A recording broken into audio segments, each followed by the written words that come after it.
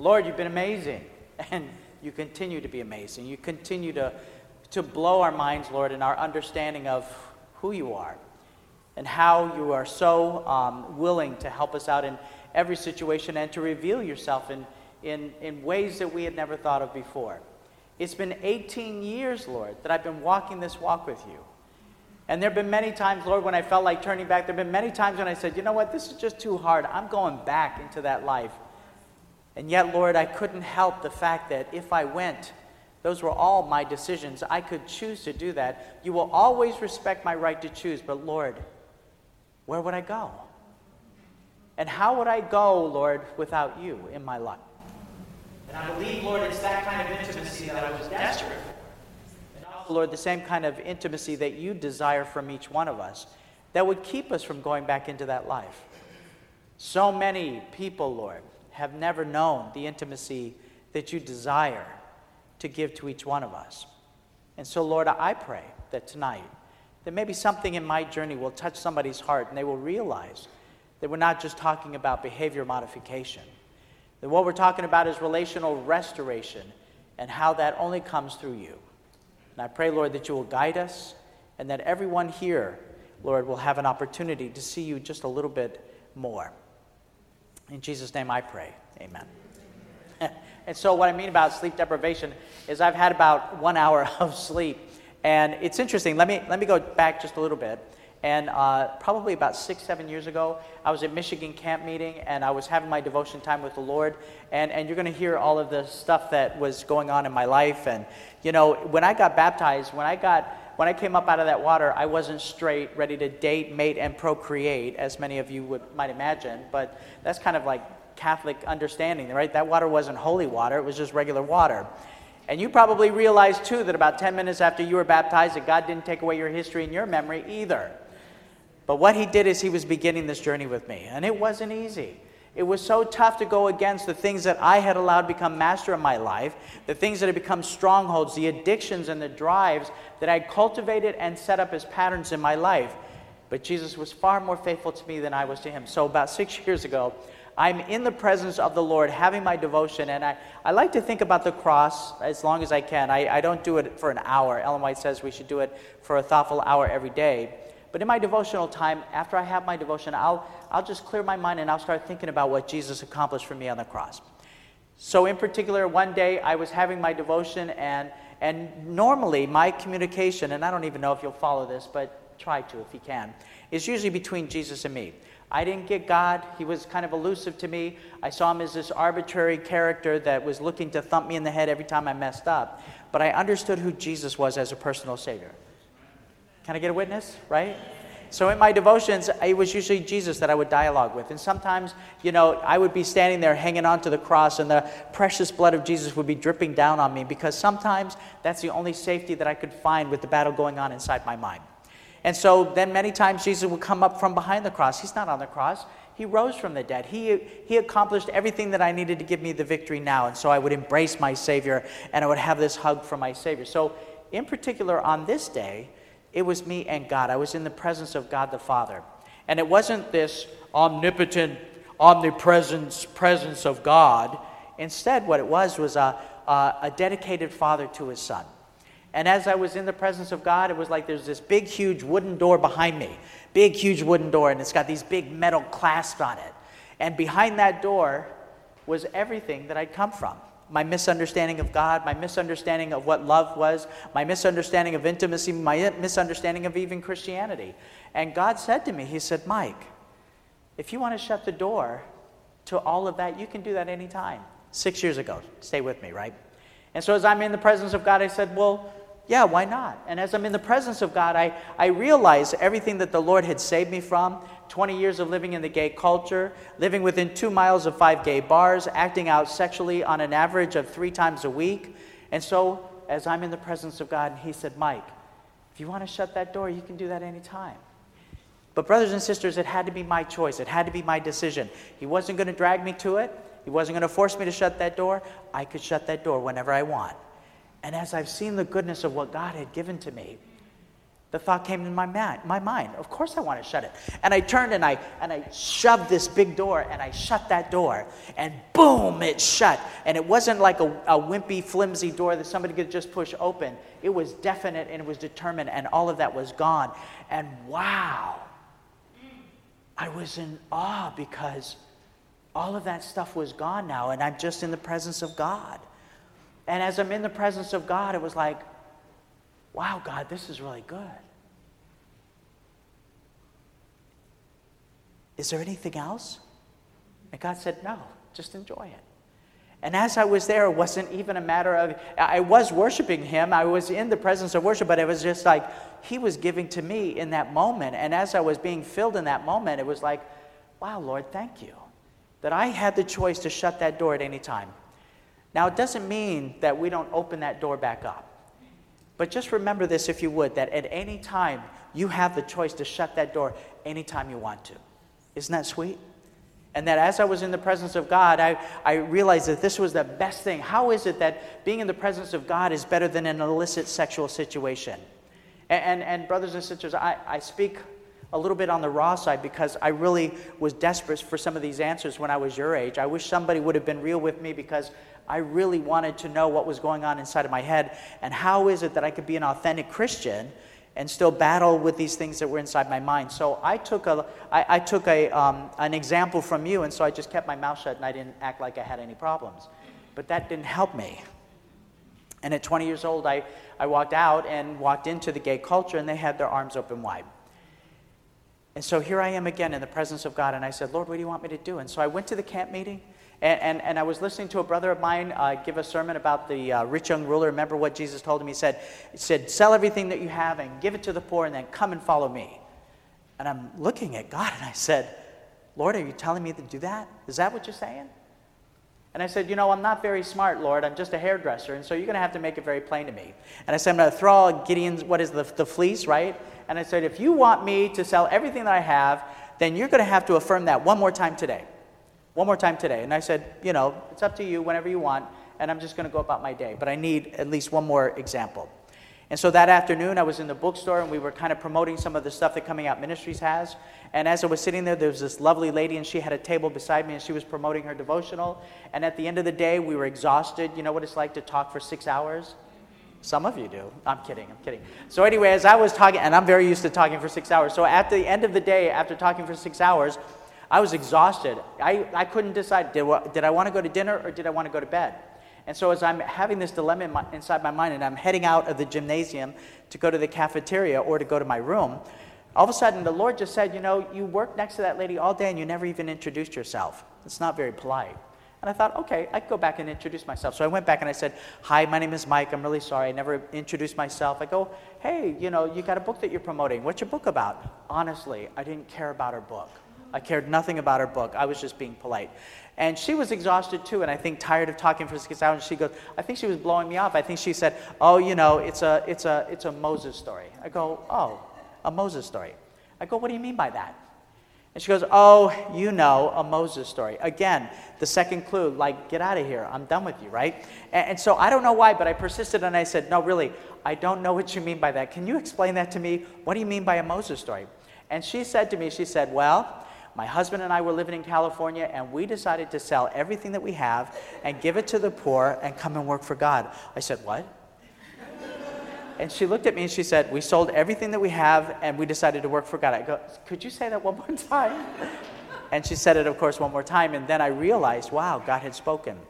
Well, I promptly put my house up for sale. It was for sale for a year. I have my salon business in my basement. I had my clients that were coming to me. And at that time, I thought that God was going to move me, straight forward into ministry, and that I was going to walk away from everything. But my clients reminded me. They said, you know what, you're praying, but we're praying too.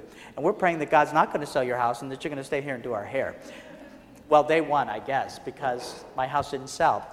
But then all of a sudden, as the ministry has been progressing and moving, God has taken us into some incredible places around the world. As a matter of fact, Sunday I have the opportunity to go to Africa from here. But not only has he opened up opportunities for us, but also he's opened up other people who have been willing to tell their story, and some incredible relationships that have developed in the last couple of years. So let me try to make this long story even longer. as I was convicted again. I was away from my house from October until January. I wasn't even home. I didn't know who was mowing the yard. I didn't know if the pipes were breaking or what. And so again, I just realized that I probably needed to try to sell my house again. 2 weeks, boom, for sale. It was gone. And so last night, this morning at 3:30 in the morning, I finally got the last of my stuff packed and ready for this trip to Washington, D.C., and then also to Africa, and also as I was leaving my house. And people have been saying, they go, okay, great, now that you're moving, where are you going? And I go, I really don't know. Even my colleague, the treasurer of our ministry, he said, so Mike, where are we going to send the letters and stuff? I go, I don't know. I don't even have a P.O. box. I'm free. And it's something because you can amass these things. And, I decorated my house just the way I liked it. I've got things that I've had since I was in my 20s, pictures of people, things that I've collected. You know what I'm talking about. And to look at those things and to realize that even though my heart was connected to some of these things, ultimately, the Lord convicted me that I shouldn't sell it, that I should just give it away. And now what was so cool is I came up with this thing and said, it's better than dying. Giving away your stuff is better than dying because when you die, you don't know who's got your stuff. But what's really cool is when you give away your stuff, then you go to their house and you go, hey, that used to be mine. Hey, Mike, look what I did with your table. Hey, Mike, look what I did with this thing. So anyway, it's a really good thing. But that's where I'm at today. And I don't feel like a loss. Instead, what I feel is a freedom. And you know what? That comes only from God. And that's the intimacy that he's been teaching me, that I can trust him. And I guess a couple of years ago, I just wasn't ready for that. But he knew when the time would be ready, and he would get me there. And some amazing miracles have happened in the process as well. So I just want to thank you for letting me explain that. Coming Out Ministry started 8.5 years ago, almost 9 years ago, with 5 individuals that came together. And we all had ministries of our own because we thought that we were the only person that would come out of homosexuality and come back into Christianity. Wow, what a novel idea, right? But then all of a sudden as we met each other, we thought, wow, one testimony is good, but the Bible says that by the testimony of 2 or 3 shall a thing be established. And so we got together and we formed Coming Out Ministries. But what we realized is as we went out into the world and started to tell our stories together, is that we started to realize that some of the secrecy or the silence that was in the church was the fact that people just didn't even know if people could be redeemed from something like that. And that we hear voices, and there are voices in our church even that are saying that they can't change and that that's hate speech to say that they can. All right. And so here we are, Coming Out Ministries, coming to your town. And we realize now that this ministry has gone much further because people have come up to us and they said, I'm not gay. But what you were talking about certainly hit home for me. And we realize now that Coming Out Ministries is more like Revelation chapter 8 where it says, come out of her, my people. Isn't that us? Isn't that all of us? We should all wear a shirt that says, hey, I'm coming out. How about you, right? Put it on your baby, put it on your grandmother. We should all wear the same shirt. And then guess what? Wouldn't that pull the steam out of the gay community? It's like, hey, I'm coming out too. Would that be something? Look for that t-shirt. I'm going to work on that, okay? So we've had the opportunity. Some of the people have left, and then other people have taken in the ranks and picked up where those people have left off. There's a young man, you can see him, 1, 2, 3, the guy with the really dark hair, the really thick, bushy dark hair, the one next to me. And his name is Harrison Umanya. He's from Costa Rica. An incredible young man. He was an elder in his church, struggling with pornography addiction and masturbation. And even sexual sin. He was dating a girl, and they were being sexual, and here he is, an elder in the church. And when Coming Out Ministries came and spoke in his area, he was the event host that took us around, and he was convicted. And now he actually is our very first associate speaker to work with Coming Out Ministries. And he's even learned to speak English. He's very good, very smart, and very bright.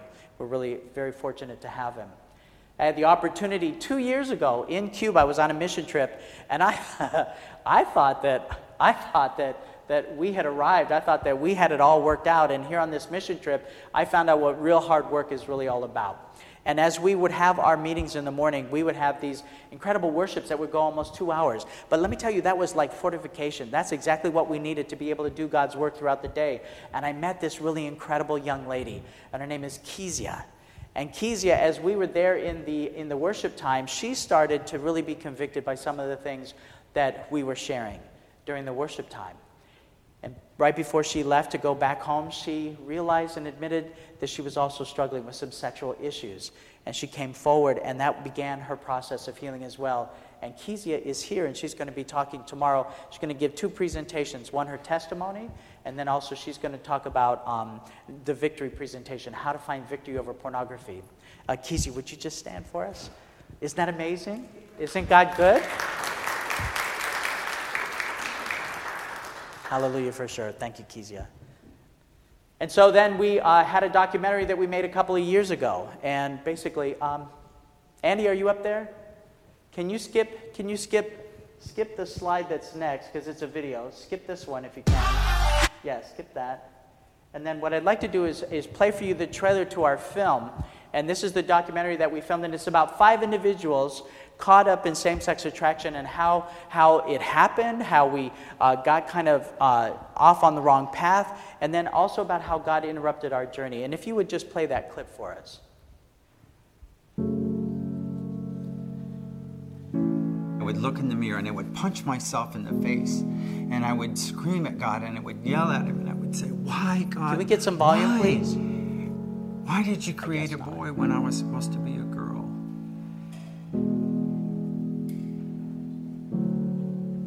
So I prayed and I said, "I don't want to live, Lord. Take me now. I just don't want to go through what's coming." I felt dirty. I felt, I had been tainted. I thought, okay, well, obviously this is something that I can't really tell anyone about. I'm crying in my bed at night because these things are happening, and Jesus, I can't hear him anymore. I said, "How dare you say that I'm an abomination when you made me this way? That's not fair. I didn't choose this thing. I didn't want this thing." Why would I join a religion that tells me that I'm just going to die for being who I am? Is this a different God than I was acquainted with when I was little?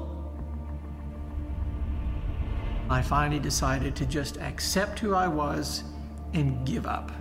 I believed that I was gay and that it didn't match up with God's word. And I was like, oh, well, I don't know what to do about that. I just kind of pushed everybody aside, including my mom. I just felt like nobody else has been there. Why would she? I was desperate to be secure in my sin. I did whatever I could. I was willing. Tell me lies. Tell me lies. Lie to me.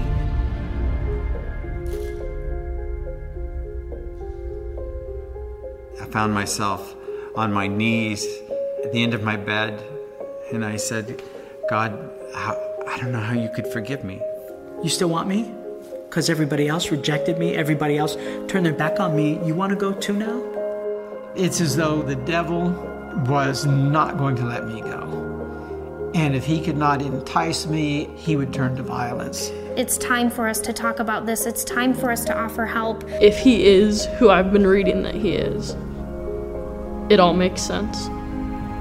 How like God to show me that when I really just started opening up myself and making myself the most vulnerable I've ever been in my entire life, that what I get instead is not rejection, but acceptance. I shed my blood for you so that you can claim this victory. It's freely yours. All you have to do is give your heart to me.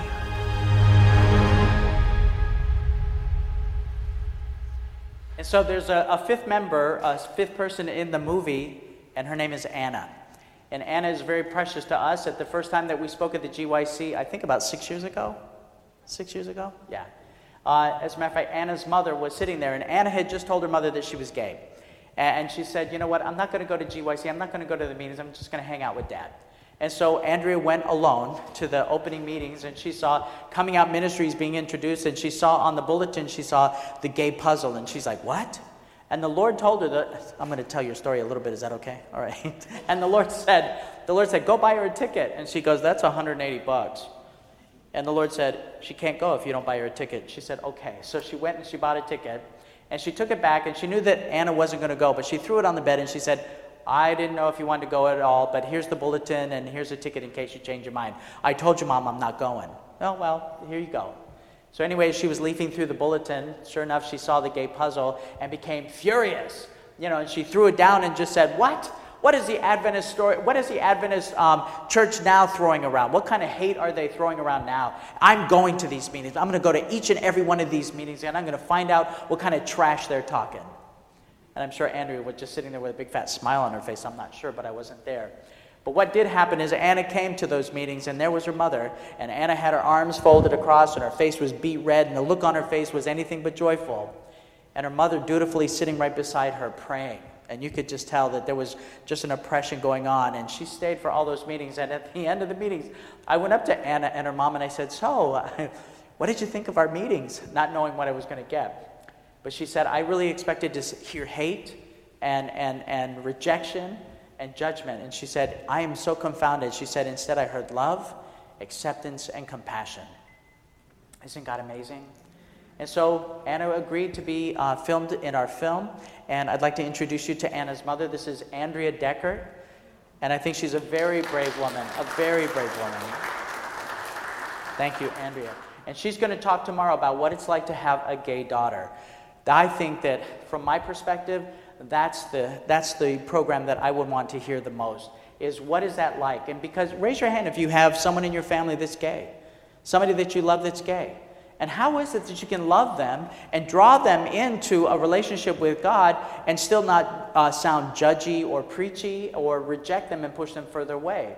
And what's been so amazing is that Andrea and I, we have this friendship that's developed over the last 6 years, and there have been many tears on both sides of that equation praying for Anna. But just on the premiere alone of the film, we showed it to about 800 people across the street from Andrews University at the Village Church. And the union president was there, and he said, with 800 people here, I think that we should take time and pray for Anna. And so everybody divided up into twos, and they started to pray for Anna. Can you imagine what that meant to a mother that was sitting there knowing that 800 people were praying for her daughter? And so Andrea's going to talk tomorrow about the different stages that she went through in the process of understanding where her daughter is, and I think that you'll find that very powerful. And you'll probably have a lot of questions as well. So I hope that you'll enjoy the programs that Amar has set up, and thank you again for this opportunity. So let's just move on. Contrary to popular belief, God does not hate anyone who's gay. All right, that was really bad, but that was kind of typical. Do you believe that? Do you? Of course he doesn't hate anyone who's gay. You know what I love about the Bible is when I started to read those verses for myself, instead of hearing the judgment that I was getting from the church, I started to realize that God wasn't judging the homosexual, he was judging the behavior. He said when a man lies with another man as a man lies with a woman, it is an abomination, not him. And so God was saying that you're not an abomination because I understand that there are reasons why you're attracted to the same sex, but don't act on it because that behavior is the abomination because it pulls you away from the identity that I gave you. And then as I struggled with transgenderism also, I started to read that verse, and he described the behavior as an abomination. When a woman wears the clothing of another man, that it is an abomination. And so God understands that there are reasons why I felt that I was a girl trapped in a boy's body. But he said, don't practice it, because every time you practice it, in my little mind, when I was an 8-year-old boy, and my aunt would take me into the bathroom and tease my hair to look like a girl, what it did is it gave me this great satisfaction that maybe one day I could be believable as a girl. And what it did is it pushed me further away from the masculinity that God created me to be. And so this pulling away from this identity, that's the abomination to God. Why? Because it's a rejection of the blessing that he desired to give to each one of us. Does that start to make sense? And so we don't want to reject somebody that struggles with these things. We want to let them know that they have value and that God loves them. And we need to be patient with them and loving with them, because there's a misunderstanding about either their understanding of who God is or even their understanding of themselves. And there's a process to that. And we need to be patient with them and to walk this out with them. So contrary to popular Christian belief, God does not hate anyone who's gay. What can I say now? Amen. All right. I remember it was one Friday night after I came out. I couldn't go to church. I couldn't talk to them about what I was struggling with. And I went to a gay bar on a Friday night, and I ordered my drink, and I was sitting at the bar. And there was a guy beside me, and he'd ordered his drink. And then this other guy comes up to the bartender, and he says, hey, I'd like to have this or whatever. And the bartender gives him his drink, and he says, hey, happy Sabbath. And I looked, and I said, what? And then the guy to my right, he looked at him, and he said, oh, yeah, happy Sabbath. And I'm sitting there next to these two Sabbath keepers, and I looked, and I go, yeah, happy Sabbath. here we realized that we were 4 individuals that were raised as Seventh-day Adventists, and we had all either left the church or we were pushed and shoved out of the church, and we started to share our stories. How sad that the only place that we found that we could celebrate the Sabbath was in a gay bar on a Friday night. Do you start to understand? So when I was 40 years old and came back into church culture, you can imagine I was a mess. 20 years of living as a sexual addict, 20 years of living as a homosexual. I said to God, I want to know how. I want to know why, from my earliest thoughts, that it was a girl trapped in a boy's body. It wasn't sexualized until puberty, but I want to know why these thoughts happen. Even though I tried to imagine what it would be like to be with a woman, my mind just kept going back to men. And so, Lord, you have to answer this question for me. And so God was generous. Even though there weren't any resources in our denomination, as I was coming to God with my issues and my questions, he was always willing to address that. And it took some time. And in the process, I started to understand more of why I had these thoughts. And I want to share that with you. What happens for every little boy and girl is they don't know that they're male or female when they're born. And then what happens is between the ages of 1 and 3, the child starts to realize, oh, I'm either like mom or I'm like dad. And for little boys, the transition is a little bit different because girls are already connected to their mothers. Mothers are warm and cuddly and affectionate and patient, but dads are kind of, dangerous and exciting and curious, right? And so for the little boy, when this cement that's been wet, it starts to take shape in the masculine, what happens is the little boy has to transition from the mother to the father. And in the transition, the dad takes a kid and throws him in the air. And the dad's laughing and the kid's terrified and mom's screaming, but he catches him.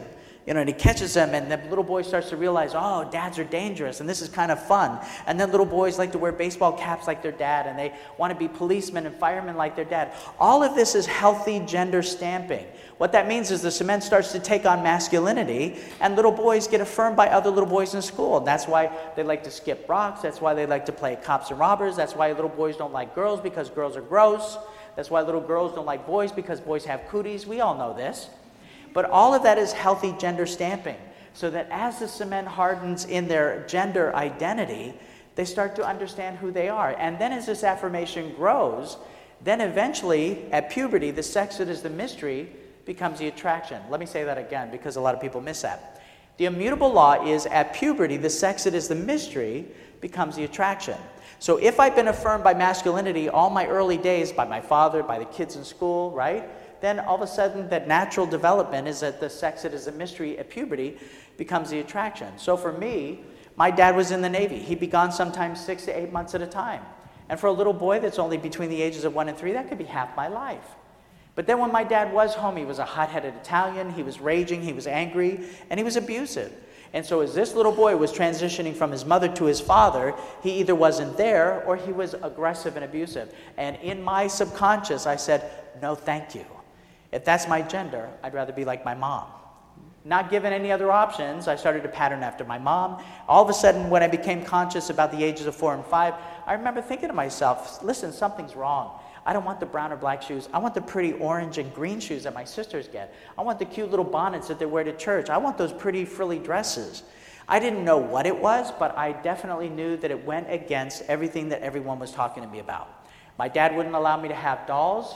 Even a football doll. He would throw it away in front of my mom and say, I don't want my son to have a doll. And so my mom would fish it out of the garbage, she'd clean it up, and she'd give it back to me. But I knew that every time that I was celebrating or acting by playing dolls or playing dress up as a girl, that I got punished for it. So what that meant is that I had to put on a good front in front of people, but that I had to go undercover if I was going to play with dolls or cross-dress.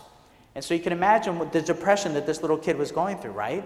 And so as I was finding this conflict going on inside my mind, this was what I call the first knot that Satan was putting in the rope of my life. Is that before I was even conscious, I was transgendered, thinking that I was a girl and that I should be a girl. So then what happened is I was completely surrounded by girls. If you look in this picture, I'm the only boy in that picture. I'm smack dab in the middle. I've got 3 older girls ahead of me and then 3 younger girls behind me. And that was another knot that Satan put in the rope of my life, being surrounded by femininity. There were no other boys, and so I patterned after them. And like I said, my aunt would take me in the bathroom, and she'd tease my hair, and they'd dress me up. I loved it. I loved playing jump rope and hopscotch, and I was pretty athletic doing those kind of things. But when it came to the boys in school, when I started going to school, they started to pick up on my effeminate mannerisms. they started calling me sissy, queer, faggot, little girl. And the Bible says that our words have the power of life and death. And those kids pronounced a sentence over me or a curse over me that I didn't want. I didn't ask for it, but I couldn't help the fact that it had an effect on me. And what that did is the one thing that I needed was masculine affirmation. I needed to know that I belonged and that I was acceptable just as I was, but instead I got more rejection. And so doesn't that make sense then? That if I was rejected by my dad and then rejected by the kids in school, doesn't that make it seem like there's this deficit, this desperation for male love? I think it's an innate thing that we all desire to have.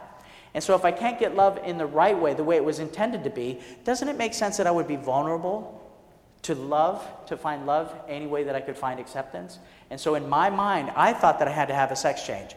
I thought that then maybe God would accept me because I knew he didn't accept me the way I was. And so I thought that if I had a sex change, that then my attractions would be okay and my ideas about who I am would be all right. Can you see how this can get messed up? And I think that it's very genuine when you see somebody who's transgender. It might be offensive for you, but I think if you can look past the superficial long enough and recognize that there's some trauma that's gone on in this person's life, whether it's female or male, that needs to be addressed, a knot that was in the rope of their life somewhere along the way. So as I started growing, the hereditary factor, there was something else that was going on. And the Bible talks about, in Exodus 20, verse 5, the sins of the generation to the third and fourth generation. And that had been going on in my family as well. But even science confirms it. The Lord was showing me through science and the Word that there were reasons why these things were happening in my life. And let me explain. What happens is in the DNA, when the sperm and the egg come together, they bring with it the history of 3 to 4 generations before it. And so what happens is the things that you're indulging in now, those are the things that you're leaving as a legacy for your future generations. And so starting off with me, I'm the 4th generation. That's my mom and dad when they got married. And so they were virgins when they got married. But they brought in their DNA 3 to 4 generations of what had happened before them. Let me start with my mom. My mother was molested by her father when she was just a young girl. My grandmother was raped by her stepfather. And my great-grandmother was a prostitute during the Depression. So just on my mother's side alone, you can see the history of sexual sin. And while I wasn't born gay, I was born with the propensity of sexual sin. And Ellen White makes it very clear that I'm not held accountable for the history of their sins except as I indulge in them. Does that make sense? And so just because I was born with those tendencies, I'm not held accountable for them unless I'm practicing them. On my father's side, my dad was addicted to pornography. He was also a sexual addict, 2 of the things that I struggled with as well. My grandmother in the red sweater was raised by a single mother because her father shot and killed a man that he thought was sleeping with with my grandmother's mom. So not only do we have sexual issues on both sides of the family, we have alcoholism, we have drug addiction, and we have anger management problems. And so these are some of the things that get passed on through the DNA. And if you take a look at your scary closet, you can probably find some of them yourself. And I started to answer some of the questions for me. My father had an affair with a backslidden Seventh-day Adventist waitress that worked in our restaurant. And yes, that's how the Adventist message came into my life. It was through my dad's affair. And so my father left our family, our good Catholic family, and he left. And my mother found his pornography magazines. But she could tell that, hey, Mike's got some issues. Maybe these would help him. So my mother gave me my father's pornography magazines at 10 years old. Can you imagine that? They've done studies on the brains of young children, and did you know that when young children have been exposed to pornography, it hooks them, it creates this drive. Their little minds aren't even developed enough to be able to understand the onslaught of what's being happened to them through their eyes. But to a brain that is fully developed, and for a man that's about 28 years old, for a girl about 26, but to a fully developed mind, their first exposure to pornography is repulsive. But to a child, it hooks them. The pornography industry knows this, and what they're doing is they're targeting your children. There was a young man that came to me, he was a seminary student, and he came up to me and he says, I've been addicted to pornography since I was 7. His father was a pastor, his mother was a nurse. They kept the computer in the family room so that they could access what their children were looking at. But this little boy, he went to school, to an Adventist school, and in 2nd grade, 7 years old, his best friend came with a piece of pornography that he printed from the family computer, and that hooked him. And so what this little boy would do is he would set his alarm for 3 o'clock in the morning every night so that he could get on the family computer and look at pornography. This followed him all the way through his early years into his adulthood, even as a student at Andrews and also at Southern University. He said to me, he confided to me, he said, Mike, I never had to pay for sex because there were always girls willing to have sex with me in our Adventist education. Is that shocking to you? But this is what's going on in the world today. And so for me, that's what began my addiction to pornography at 10 years old. Well, fortunately, back then, it wasn't as available as it is today. How sad that we have children that are being slimed on a rapid rate. Did you know that only 3% of boys and 17% of girls have never seen pornography? That should be shocking to you. Our president, Ted Wilson, did a study, and he found that only 49% of our young students, our Adventist students, think that gay marriage is acceptable. What kind of education are we giving our children in these schools? And here's what I believe is really what's going on, and Kezia opened my eyes to that. When I was talking to Kezia about her own issues, and here she was helping out with youth programs, and she was having sex with some of the members in her youth program, and she was addicted to pornography and masturbation. And I looked at her and I said, you know what the Bible says about sex, don't you? And she said, well, not really, because the church never says anything. And we hear from YouTube and all of these other television programs and the internet, and they're telling us that it's our freedom, and so we really don't know what the Bible says about that. And so that alerted me to the fact that if we're not talking about it, the world is, and our silence, in my opinion, is promoting and pushing this agenda of the world. We have a responsibility. That's me at 12 years old. Take a look at that little guy. Do you see the smile on his face? Can you see that? Right? Pleasant little kid, right? And so this was me at 12 years old. This was my 3-for-1 special that Satan gave me. I was talking about these knots in the rope that Satan would give me. And so on this particular day, I got 3. And so this little boy had just spent 2 weeks with his father with his new bride. Imagine the confusion going through a little boy's head when you leave your mother and you're there with your sisters and your dad and his new wife, 12 years old, and all of a sudden you see your dad touching his new wife the way he used to touch your mother. Imagine watching this woman touch your dad the way your mom used to. Imagine the little boy's heart who's breaking, thinking about his mom that's home alone, and that every time, even when you have fun, with your new family, that you're thinking about your mom who's home alone, and you think about her pining away, and she should be a part of this family, right? And so after 2 weeks of that, my dad pulls into the driveway, he drops us off. My father hadn't paid the mortgage in a year, and so we were losing the house. My mother had an auction the night before and sold everything that we owned other than what she could put in my uncle's truck. And so we were about to leave to go to Michigan, and we were going to live in this low-income housing project, and because that was the best my mom could do after working 2 jobs and with 4 children. And so just before we left, my mother gave us 1 hour to say goodbye to our friends, and I said, okay. So I went to 10 different schools within 12 years of my early education. In 3rd grade, I went to 3 different schools. So even if I had a friend that was male, it wasn't long before we were up and out, and I would be stuck with my sisters again. And so it was very difficult. But I had 2 male friends in my neighborhood, and I got with them, and I said, listen, I've got to go. And I said, I'm never going to see you again. And then all of a sudden, my 2 friends, they said, listen, we have a new game that we want to show you. And they stepped off a few feet away from me, and they started to engage in a homosexual act in front of me at 12 years old. I was shocked by what I saw. I said, I got to go, and I never saw my friends again. I got in my uncle's car. I drove 5 hours to Detroit, Michigan, and that's that little boy on that particular day standing in front of his truck. Can you imagine what was going on in my mind? And yet I was learning that the best I could do with all of these slime balls that the enemy was throwing me is I would just stuff them inside and put on a good face. Let me be whatever you want. I had this fantasy inside my head that if I was a twin, because I didn't know who I was myself. I didn't fit in with my sisters because I wasn't a girl. I didn't fit in with the boys because I wasn't acting like they liked, or acted like they acted. Instead, I would look at myself and I really didn't know who I was, but I fantasized that if I had a twin brother, that I could look at him and I would know exactly who I was. I could study him to find out who I was. Does that make sense? And so I didn't have that opportunity, and so you can imagine that for me, this went on until I was 20 years old. I went to academy. Eventually, I want to talk about Proverbs 27:7. Let me paraphrase it. Basically, it says that if you've had a full meal, you don't need dessert. But to those who are starving, even something bitter will satisfy. And you know what? This was happening for my mom as well. If I couldn't receive love from men in the right way, then doesn't it make sense that I would be vulnerable for love in the wrong way? And this was happening for my mother. She was molested by her father. She was abandoned by my father. Now my mother found that the only way that she could gain attention from men was to give herself away sexually. If she didn't bring her lovers home, she would stay out all night with them. It was a really tough time for us. My dad made us the offer that if we come to live with him, that he would send us away to the academy.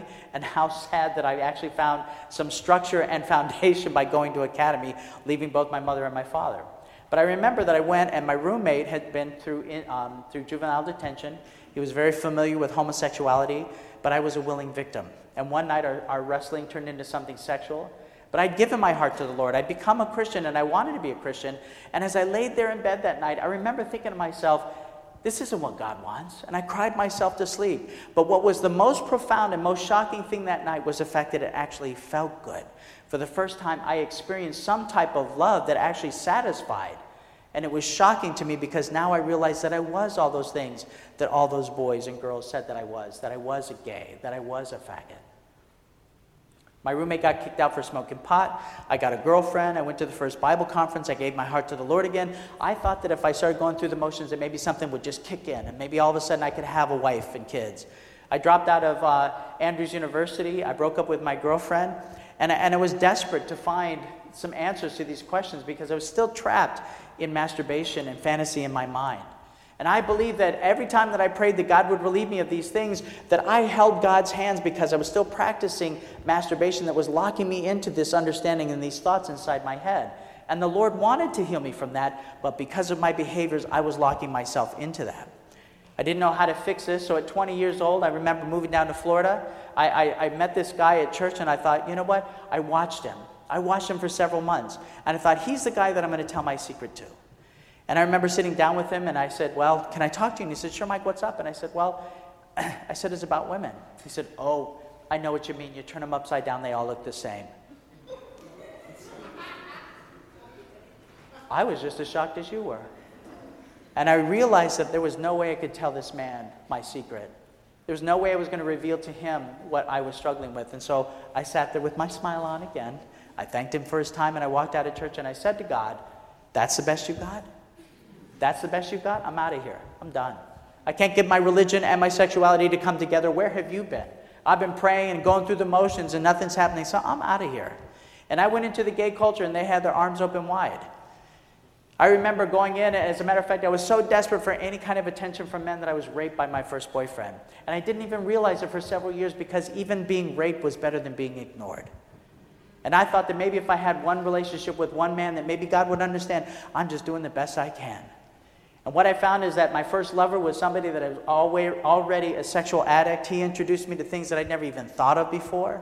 And within a very short amount of time, I become a sexual addict. In 20 years, unfaithful in the 5 significant relationships I had. AIDS came out the very same year that I came out, 1981. I had illicit sex with men as often as 3 times in a week and as often as 3 times in a day. You do the math over 20 years. Never used protection in that time. I had sex with men that would be dead 3 months later. And yet it wasn't enough to stop me.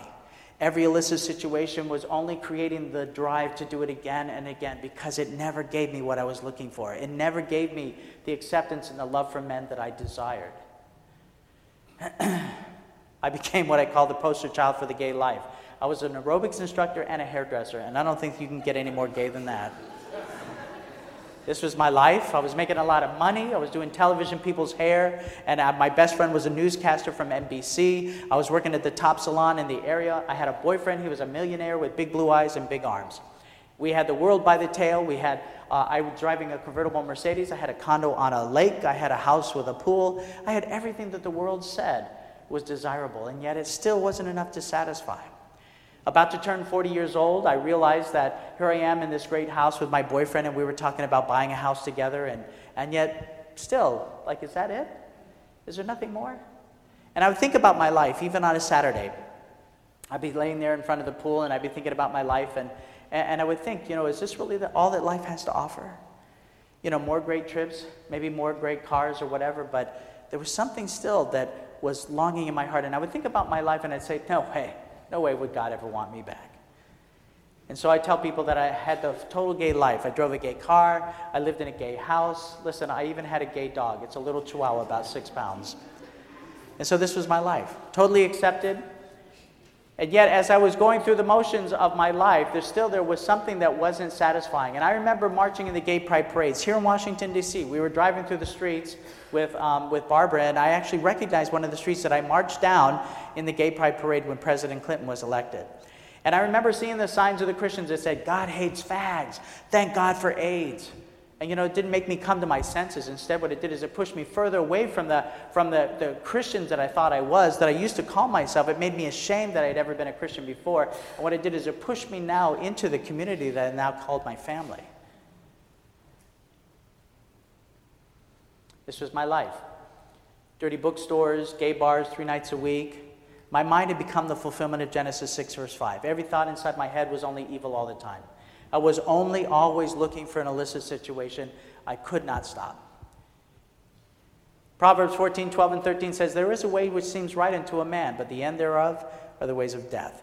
Even in laughter, the heart is sorrowful, and at the end of that mirth is heaviness. But I want to praise God because I had 3 sisters that were praying for me. Come on, is that the best you can do? See, if we understand, if we start to buy into this lie that's being spread in Christianity, that homosexuality is a blessing from God, and that the Bible is antiquated and it doesn't really apply anymore, then you're going to stop praying for people like me. And I'm standing in front of you not because of my prayers, but because of their prayers. And if you want power working in somebody's life, get on your knees and start praying for these people instead of condemning these people. Because they need somebody to intercede for them so that the Lord can open up opportunities to bring them in. I can't even begin to tell you how that happened for me. But my sister's husband had been unfaithful and they divorced. They were divorced for 3 years. I didn't like the guy. I was glad they were divorced. But unfortunately for me, my sister fell in love with her husband again. They both become converted. They fell in love and they were getting married again. Aww. Usually the girls go, aww. Well, I didn't think of it that way. I thought he was a jerk. I hated the guy. So I went to the wedding anyway, and there I am sitting in my condescending attitude in my Banana Republic suit, and I remember looking all sharp and thinking to myself I had the world by the tail and that Christianity was for losers because you guys need something to hide behind because your lives are so pathetic. And as I'm sitting there enlightened in front of this church, my brother-in-law comes into the baptismal to get baptized before he marries my sister Laura the next day. And as he gets into the water, he walks over to the microphone and picks up the microphone, and I thought to myself, what is this jerk going to say? And he took the microphone and he made an open confession to the church about how he'd been unfaithful, how he stole the income tax return check, and how he had left his wife and family. He said he didn't want to be a husband or a wife or a husband or a father anymore. And as he started to say these confessions, he thanked the church for their help for his family while he was a deadbeat dad. He asked for their forgiveness, and he said, I want to make it right to God today so I can make it right to Lord tomorrow. And as I was sitting in front of this man that I hated, these tears started coming down my face, and I realized that I was not in the presence of my brother-in-law. I was in the presence of something much more powerful than I'd ever seen before. And even though I planned to act out sexually, even though I had this great guy at home, that night it was like I was Jacob wrestling with Jesus Christ all night long. I couldn't go out to the bars, I couldn't shower, I couldn't watch TV, I couldn't sleep. I was struggling with the things that I had seen that day because I saw a man come from death into life. And through a series of other things, my sister that was at home with me, the one on the right, Kathy, she worked with me in my salon. She was a faithful Christian. She never judged me or my friends. I had other homosexuals that worked in our salon, and she was always just as loving to them as she was to me. Even in my ignorance, even though I thought that she accepted me in my life, she did not stick her finger in my face and tell me that I was an abomination, that I was going to go to hell. Instead, she got on her knees and prayed for me. And she loved me. She would never hold me back from interacting with my nephew. She always invited my lovers over for holiday meals, but she prayed for me. And one day the Lord said, hey, invite your brother for that evangelistic series. She said, he'll never go, but I'll invite him. And when she did, I don't know why, but I agreed to go. And through a series, it was a black Caribbean Spanish preacher from LA who'd been in the gangs. And you know what? It was a gritty gospel, and it hit me right between the eyes. And here I am on the last night of the evangelistic series after I'd been on vacation for 10 days with my boyfriend. But here I am sitting there, and the pastor made an altar call, and he said, for some of you tonight, you'll walk out of here and you'll never have another opportunity to accept the Lord again. And I knew that was me. And I sat there and I knew that I wanted to give God my heart. But as I looked at my life, I said, no way, God. You'll never take me back the way I am. But the only truth that I had that night, and it was about a piece of dental floss, faith. That's the only faith that I had, about that much, is that I knew that Jesus loved me for who I was. And I said, Lord, I can't go up there, but I give you my heart. And the next conscious thing I knew, I think an angel got on either side of me and marched me to the front. My sister was crying. Come on, sister, right? Amen. My sister was standing beside me. She was crying, and I go, how did you get here? And she said, I stood up when you did. That night in the parking lot, she said, so what are you going to do about your boyfriend? I said, nothing, I'm gay. I said, I tried to change. I asked the Lord to change me, and that never happened. I said, all I know is that Jesus loves me for who I am. She never said another word. And like I said, I got baptized the next day, and nobody knew. No pastor should have baptized somebody like me.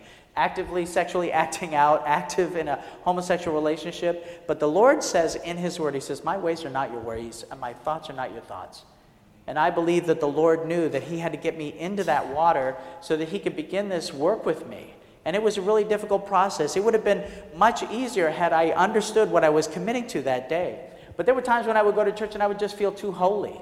And I would act out even on the Sabbath day, and I would come back to God at the end of the day, and I'd been so used to rejection from men, beginning with my father, and then the kids in school, and then the illicit situation that I had. And I would just basically expect that I would wear out the patience of God himself. And I would come to God and I'd say, well, you saw what I did, Lord. You still want me? You want to go down too? And each and every time as I came to God, as I was, dirty and defiled, his answer to me was always the same. Yeah, Mike, I still want you. I'm not going anywhere. I already paid for that. And while that didn't give me license to sin, it just said that I understand where you're at, Mike, and I'm willing to work this out if you're willing to come out and walk this out with me. And that broke my heart. And eventually I said, Lord, if you want me out of that relationship, you're going to have to do it yourself. Because I'm going to dig in my heels and I'm going to prove that if you can convert my boyfriend, that we would be this mighty team for you. And the Lord said, I'll get right on that. And 3 weeks later, my boyfriend broke up with me. And I went home that night knowing that the Lord had spoken. And as I walked into my house, empty and alone, I realized that I wasn't straight, that nothing had changed that way, but the Lord delivered me from my homosexual relationship. And I thought to myself, will I never know what it's like to love again? Will I never know what it's like to have somebody hold me or to hold somebody else? And I started to cry these bitter tears. And as I was crying, there was no one that I could go to. I couldn't go to my sister because she would have been happy. I wasn't happy. I couldn't go to my friends because they would have said, Mike, you're gay. Go back to your boyfriend. What are you, crazy? And during that time, it was just me and Jesus Christ. And as I cried those bitter tears, it was Jesus that held me. And as I cried, it was Jesus that was loving me. And I started to realize the power of grace and the power of that intimate relationship that only he could restore. And then things started falling off. And I would like to say that it was perfect. I'd like to say that it was complete, but I have a phrase. Success is never final, but failure is never fatal. Does that make sense? Success is never final, but failure is never fatal. And so learning this process of being a Christian, walking out in this world that's dirty and defiled out there, it's a process. And even as an elder in my church, I fell back into my pornography addiction. And I had to learn the process of crawling back to God, dirty and defiled. But I had to understand what grace was really all about. And that 1 John 1:9 says that if we confess our sins, who is faithful? Did he say you were?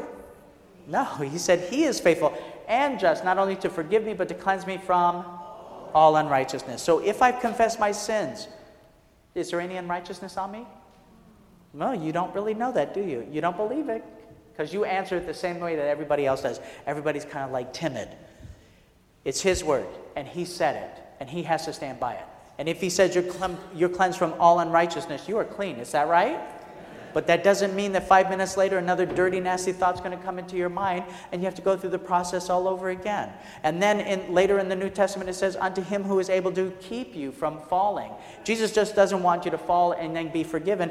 He wants you to be cleansed and to be freed from that issue. And that's a process. How many times did Haman have to dip into that filthy, dirty, nasty river before he was healed? 7. And so what does 7 represent? Perfection. Does that still say 15 minutes?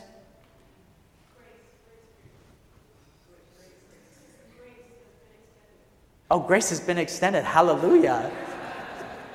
I'm just delirious because I'm sleep deprived, so you'll have to suffer. I'm sorry. And so anyway, what happens is if God's word said that I am cleansed from all unrighteousness, I am clean. Because he said I'm clean. It's the cleansing that he does, but it doesn't negate the fact that 15 minutes later or 5 minutes later, another thought will come into your head. It's what I do with it that's going to make the difference, and that he's willing to take the process. And so while 7 represents perfection, there's a process to perfection. Doesn't that make sense? And so there's no statute of limitations on that verse. You can use it as often as you need it, because God was the one, Jesus Christ was the one that provided the safety net for all of us. He had to do it perfectly without a safety net. But he provided that safety net for you so that if you fall, you can find a way out. Amen. We need to be more patient with people. We need to give people more grace as we understand the gospel. And I think it's so sad that you didn't know that you were cleansed from all unrighteousness when you confessed your sins. And so as I was learning this process, it was really difficult for me because I wasn't getting that word in the church. And so as I fell as an elder back into my sin, I was convicted by some of the quotes that I was reading. God didn't say stop being gay. What he said was stop resisting me. And as I learned to stop resisting God, I had to change the way I thought about God. I thought that God was like my dad, arbitrary, looking to judge me, looking to pull the rug out from under me, looking to steal away my salvation. But as I started to learn about Jesus Christ, I started to learn that in John 14:9 it says, he that has seen me has seen the Father. And the beautiful image that I had of Jesus Christ, who was my Savior, who would walk this out with me, I had to make that application now to my father. Am I the only one? Did any of you have a rotten father? Maybe some of you didn't even have a father, and so you don't even have an image about who God is. And so doesn't that make sense that Satan would try to destroy your ability to relate to God as loving? Even though we go to church week after week, we still have this odd thought in our head that God is looking to judge us or to cheat us. My mother died December 24th this year. And I was in Cuba, thank you. I was in Cuba on December 10th, and I called my mother. And my mother said this, she said, Mike, I'm going to try to wait for you. I'm going to wait for you to come home. And on the 17th, I got home, and my mother had stopped eating and drinking. She had stopped speaking. And I thanked my mom. I said, Mom, I'm here. I said, thank you for waiting. I said, do you know who I am? And she nodded. She nodded yes. And I said, who am I? And she said, Michael. And in that process of learning that my mom, even though she still knew who I was, that process of understanding that kind of love, I'm not even sure why I brought that up. Because I'm sleep deprived. What's that? Yeah. So even in that process of learning that, the resisting of God, learning that God was good. And if you didn't have a good example of what a father was like, then doesn't it make sense that Jesus was the one that's going to teach you that? And it was Jesus that was teaching me that and learning the process that I can trust God. And instead of running from him, I could run to him. SDA Kinship.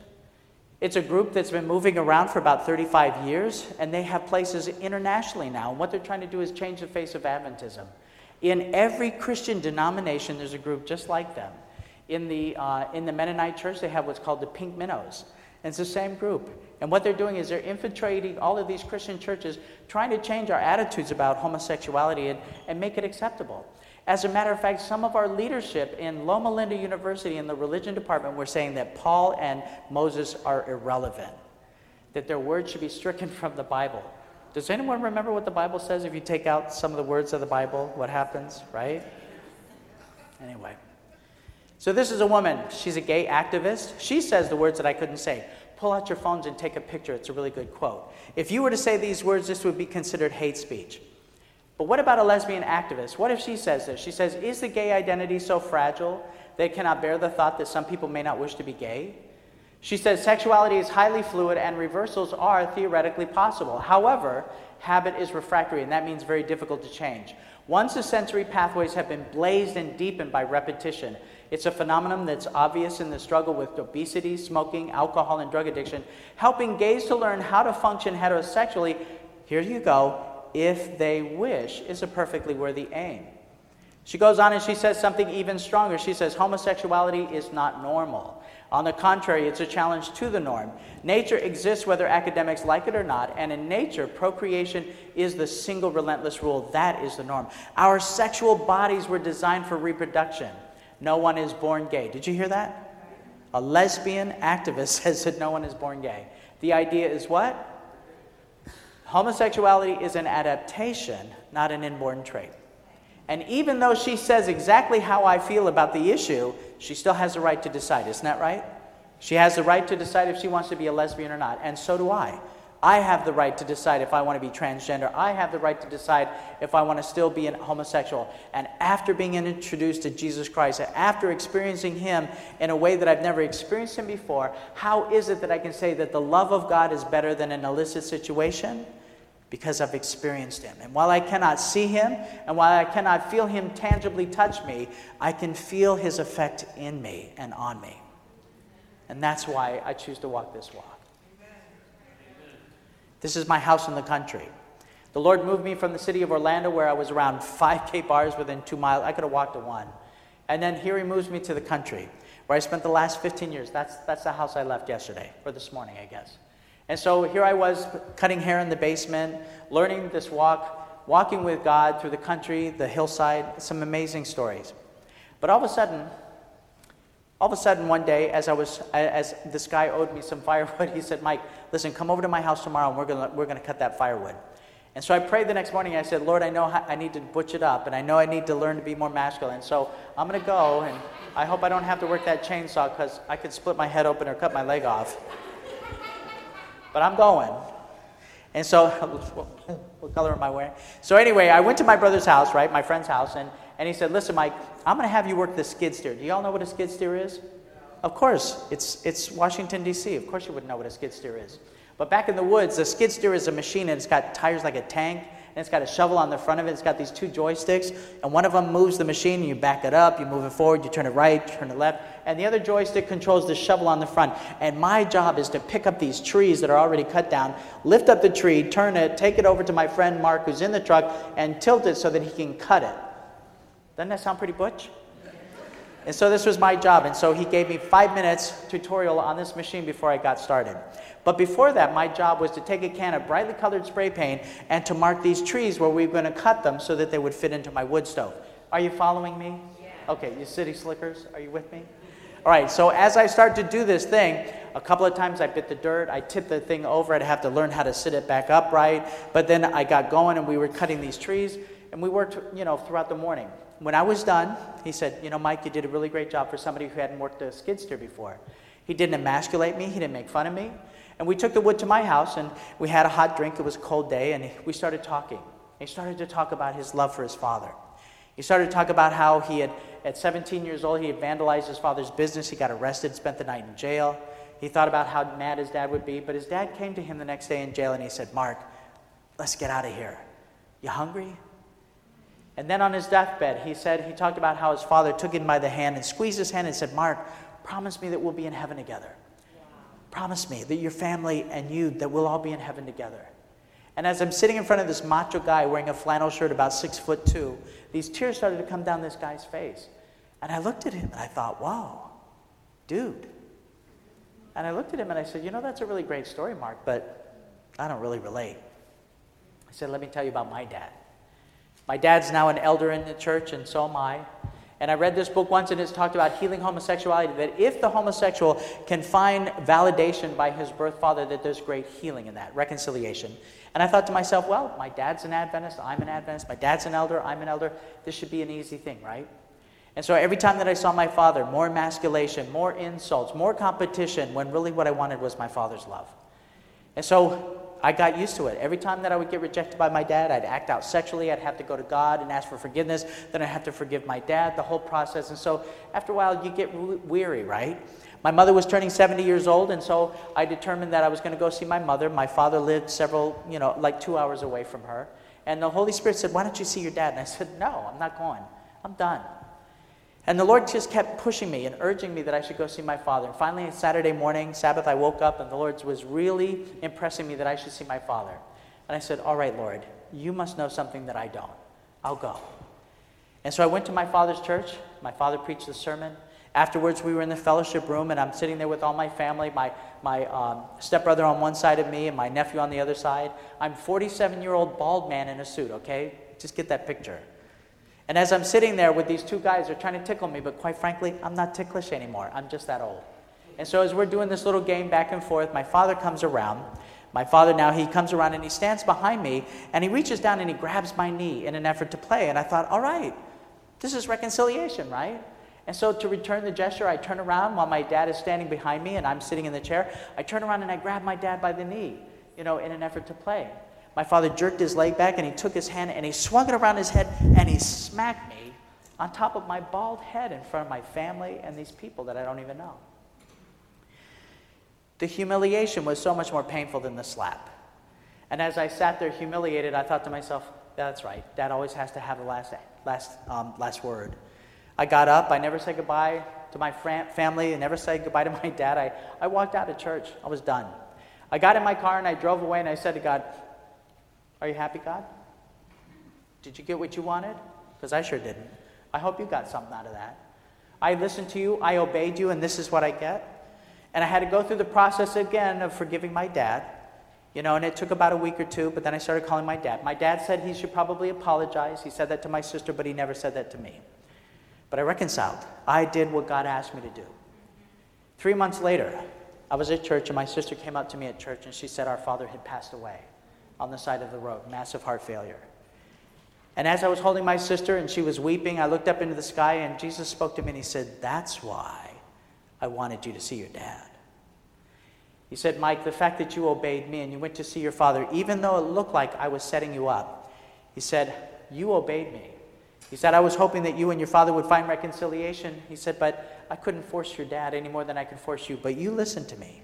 He said, now you have no guilt or condemnation about what if you had seen him, that you obeyed me, and because of that, you are free. And I realized the meaning for why God had me to go. And as I shared that with my friend Mark, I said, listen, Mark, I said, you've done more for my masculinity today just because you didn't make fun of me or tease me. He said, Mike, you've taught me something too. He said, I thought that homosexuals would burn in a hotter hell than everybody else. He said, by spending the... right? And he said, by spending the day with you today, I realize that you're no different than me. He said, I have different attractions than you do. He said, but we all struggle with lust. He said, we have to learn that process. And you know what? I have a really good friend still to this day because of that.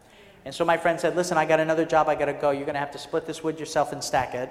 And so I don't even know if the picture's here. Is it here? Nope, sorry. Let's go back. Bink, bink. All right, so anyway, as I started splitting this wood, I start, splitting this wood, and it's really tough. Have you ever split wood? Anyone? Anyone? Okay, all right. Even a lady, she split wood. You're not from around here, are you? I'm kidding. And so as I was splitting this wood and stacking it in front of my house, all of a sudden it would get really tough, and I'd say, I'm done. I'll just hire somebody to get it done. And the Holy Spirit would say, just turn it and hit it again.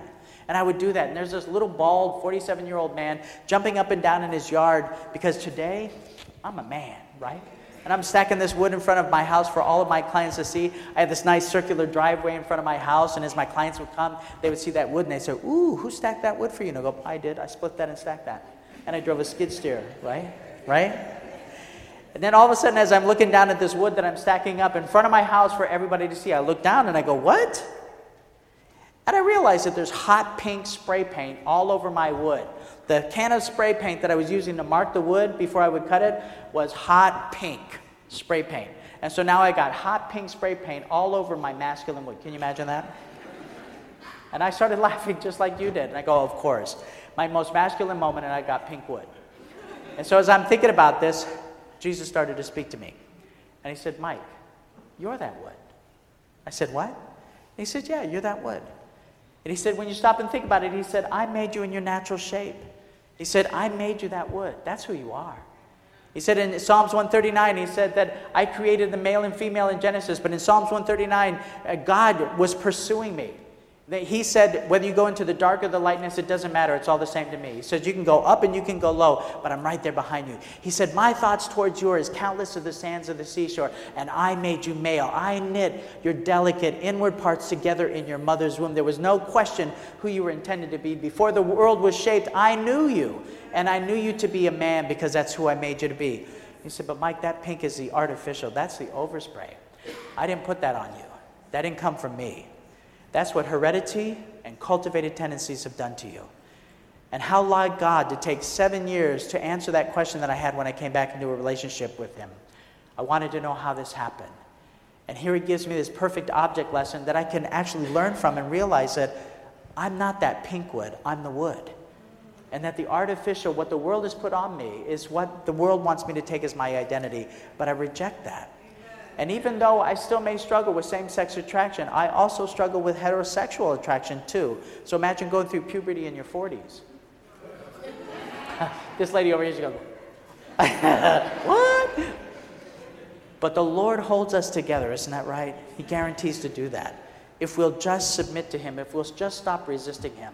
And you know, it's not a gay thing, it's not a straight thing, a bisexual thing, or a transgender thing. It's a sin thing. Isn't that right? And we all struggle with sinful tendencies. I hope that you'll come back tomorrow. I hope that you'll bring a friend. I hope that you'll bring an open mind. I hope that you'll bring questions, because we really want to start talking about some of these things that are taking our church down. And we need to let people know that the power of Jesus Christ is still alive today. If we accept sin as God's desire or God's design, then what we're doing is we're basically saying that Jesus, what he accomplished on the cross, was for nothing. And that Jesus is impotent to heal us against sin. Is that right? Who is the one promoting that message? That's right. That's the enemy. We need to show that the power of Jesus Christ is still alive and well today. Don't deny me the power of Jesus Christ to transform my life. Is that fair to say? Can we stand together as we close in prayer? You've been very patient. Thank you. You wouldn't believe how many signs I've had in the back. 5 minutes. Shut your mouth. Close it up. Let's pray together. Heavenly Father, I praise you, Lord, for this opportunity to tell once again the beautiful, beautiful things that you've done in my life. And they haven't been easy. Lord, I have tested your patience so many times. But your love, Lord, is so overwhelming. I have no choice but to come back to you. Where else would I go, Lord? And if you can still satisfy those deep issues for me still, Lord, I'll follow you until the end. And I pray, Father, that something that I said tonight, something that may have been shared, would have made a difference in somebody's heart or somebody's life. Lord, maybe it's even developed some questions for them. But I know, Lord, that you'll answer them, because if you would do that for me, you delight to answer that for them. And I pray, Father, for every mother and father that's here that may have a child that's LGBT, or maybe have a child that's out into the world. Lord, give them the assurance. Give them hope, Lord, to know that you have the power to still save lives today. And as we unpack sexuality, Lord, as we start to really talk about some of these issues, about premarital sex, pornography, masturbation, all of these hideous words, Lord, that I know must make you cringe. But I know, Lord, you're willing to look at it. I know that you're willing to address it, all because you don't see us for who we are. You see us, Lord, for who we can be. And Lord, I'm a recipient of that love. And so, Lord, until my voice is gone, I will continue to give you praise as long as you give me breath. And I pray, Lord, that you will bless us as we continue our time together. In Jesus' name, I pray. Amen. This media was brought to you by Audioverse, a website dedicated to spreading God's Word through free sermon audio and much more. If you would like to know more about Audioverse, or if you would like to listen to more sermons, please visit www.audioverse.org.